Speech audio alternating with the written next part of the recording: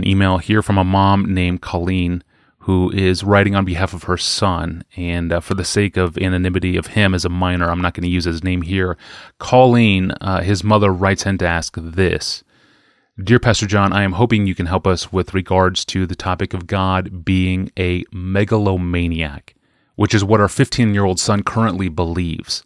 We've talked about this, and he has said that you may be the only person who can change his thinking on this. Because of the Westminster Catechism's answer to the chief end of man, he now believes that God is somehow weak and has an enormous ego, that he created human beings so that they will worship him, that God is too needy. My son wants to enjoy other things more than God and thinks that programming people to find their greatest happiness in worshiping him is coercive, mean, manipulative, and wrong. Pastor John, what would you say to this mom and to her son? I don't know Colleen's son's name, but for convenience sake, I'm going to call him Joe and speak directly to him. According to his mom, Joe believes 6 things. What she doesn't say, and if I were having a conversation with Joe, the first thing I would ask is probably, now, what are you basing your view of God on? Are you making it up? Are you trusting some human teacher? Are you deducing it from nature and the logical use of nature? Or are you basing it on God's word in Scripture? And how he answers that question would probably affect how I answer. But since I don't know, I'm just going to rest my case with God's word, since I regard all those other sources as very unlikely sources of reliable information about infinite reality, especially my own head. I think if we are going to know anything about God for sure, God has to tell us. There's no other way to know. And show us, both from the Word and the Spirit's opening our hearts to see what's really there. So let me say a word about the 6 things that I see Joe apparently believes about God. Number 1, God is somehow weak. According to Scripture, great is our God and abundant in power, Joe. He is abundant in power. His understanding is beyond measure, Psalm 147:5. The Almighty, we cannot find him. He is great in power, Job 37:23. In fact, Job comes to the end of his book with this overriding conviction: I know that you, O God, can do all things, and no purpose of yours can be thwarted, Job 42:2. Isaiah 46, God himself puts it like this: I am God and there is no other. I am God and there is none like me, declaring the end from the beginning and from ancient times things not yet done, saying, my counsel shall stand and I will accomplish all my purpose. So no, Joe, God is not weak. He is infinitely powerful. He upholds the universe by the word of his power. He holds you in being moment by moment. If he stopped thinking about you, you would vanish out of existence. Number 2, Joe says, God has an enormous ego. The problem with that statement is that the connotation of the word ego is that his head is swollen beyond what it should be, or he's too big for his britches, or he's posturing and posing to get people to think he's greater than he is, or that there's a void inside his big boasting head that desperately needs filling from others who can give him what he lacks. And so he's always trying to make up for some deficiency from the contributions of others. That's the way we talk about big ego. But all of those connotations are sinful. They're ugly. The Bible never portrays God in any of those sinful ways. None of those connotations about God's self-exaltation are in the Bible. None of them. None of those connotations is true of him. The Lord is good and upright in all his ways. Psalm 25:8. The Lord is good. His steadfast love endures forever, and his faithfulness to all generations. Psalm 100, verse 5.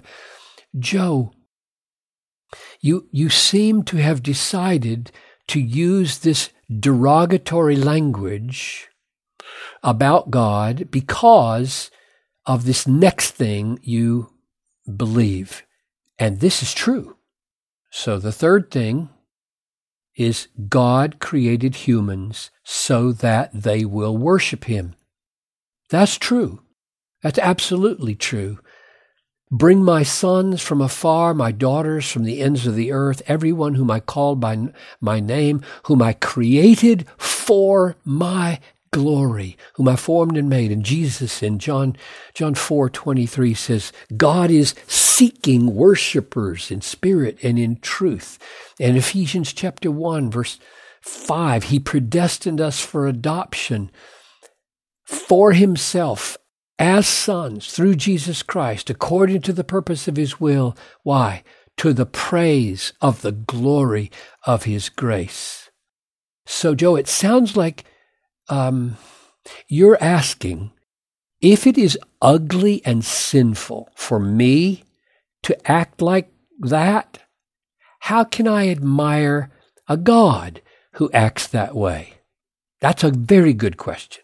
And here's the reason that you dare not seek people's worship, and God should and must.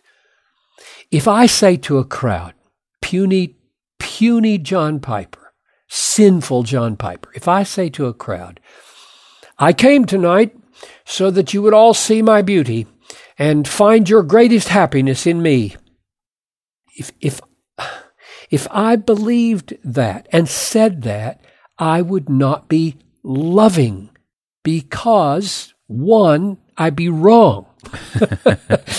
I am not where your greatest happiness can be found. I am emphatically not where your greatest happiness can be found. And number two, I would be unloving because I would be distracting you from the one whose beauty can make you supremely happy and satisfied, namely God and all that he is for us in Christ. But if God were to come into the room tonight and say to the crowd, I came tonight so that you would see and know my divine beauty and find your greatest happiness in me.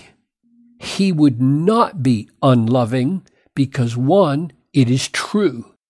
He is the only source of deep and longest happiness. Psalm 16:11. In your presence is fullness of joy. At your right hand are pleasures forevermore.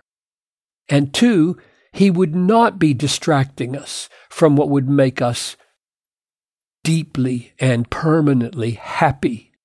He would be giving us the surest way to joy, namely offering us himself. Now, Joe, add this. This is crucial. Hear this. God did not just come into the room or the world and say, here I am for your enjoyment. He came to people who hated him. He came to people who rejected him, who belittled him, who called him an egomaniac. And he died for us. He died for us. That is not weak. It's not needy. It's not what egomaniacs do. They don't die for their enemies out of love. Strength to suffer for his enemies and bring them to eternal happiness in worshiping him, that's a beautiful, beautiful, beautiful strength. It is the most beautiful strength in the universe that was shown at Calvary for sinners like you, Joe, and me. And the fourth thing you say is that he's too needy. No, he's not needy. He's not needy at all. That's not coming out of the Bible. It's not coming out of reason. It's coming out of unreason. Acts 17:25, God is not served by human hands as though he needed anything, because he himself gives to all men life and breath and everything. God does not need us. If he were hungry, he would not tell us. Psalm 50 says, God is seeking our worship not because he needs it, not because it meets a need, but because it meets our need. We were made. We've got this big God-shaped vacuum in our hearts. We were made to enjoy God, know God, love God, serve God, worship God. That is, to enjoy to the max and to overflow with admiration what is most admirable. And Joe, I hope you take it right. God is stuck with being God. He didn't choose to be beautiful. He is absolutely who he is. I am who I am, he said. And the only question God has is not whether to be beautiful and all satisfying. The question is whether he's going to share it and then die for it.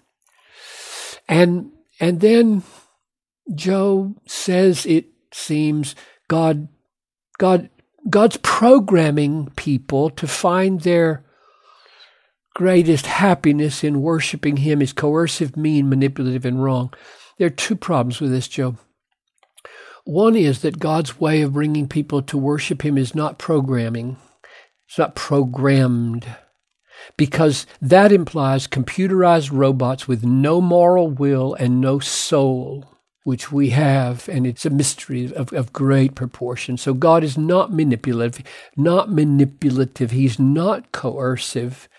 And the other problem is that it cannot be mean. It cannot be mean to bring a person to their greatest happiness. If it really is our greatest happiness, then you and I, Joe, would never want to leave it. Not in a million years, for anything. Which leaves us, Joe, with this question. Is your indictment of God not based mainly on good evidence from his word, but on the fact that you don't like it? And you want very much to be free to enjoy other things more than God? If that's true, I pray and I hope, I ask you, reconsider. Every pleasure that isn't rooted in God will fail you. Your heart was made to find greatest and longest happiness in God. If sin keeps you from supreme joy in God, sin needs to go, not God. Absolutely critical and central to everything that we do. Thank you, Pastor John. I'm going to be meditating on that line for a long time. God seeks our worship not because it meets his need, but because it meets our need. That is profound. Thank you, Pastor John. And thanks for the question, Colleen. I hope this episode serves your son in a profound way. And thank you for listening and making the podcast part of your day and commute. It's an honor to tag along with you as part of your day. And we are humbled to be brought into some of the deepest struggles that you face in your families. 3 times a week we publish, and you can subscribe to our audio feeds, even search our past episodes in our archive, and reach us by email with a question you may be facing inside of your own home. You can do all that through our online home at desiringgod.org/Ask Pastor John. Well, when we return, I believe we're going to hear from a woman who finds herself jaded by the constant turnover in her local church, and she's tired of making new friends as people come in and leave the church that she attends. I may be wrong. It may be another topic, but I think that's coming up. If not, it's coming up in the near future. In any case, we will be back on Friday. I'm your host, Tony Reinke. Thanks for listening.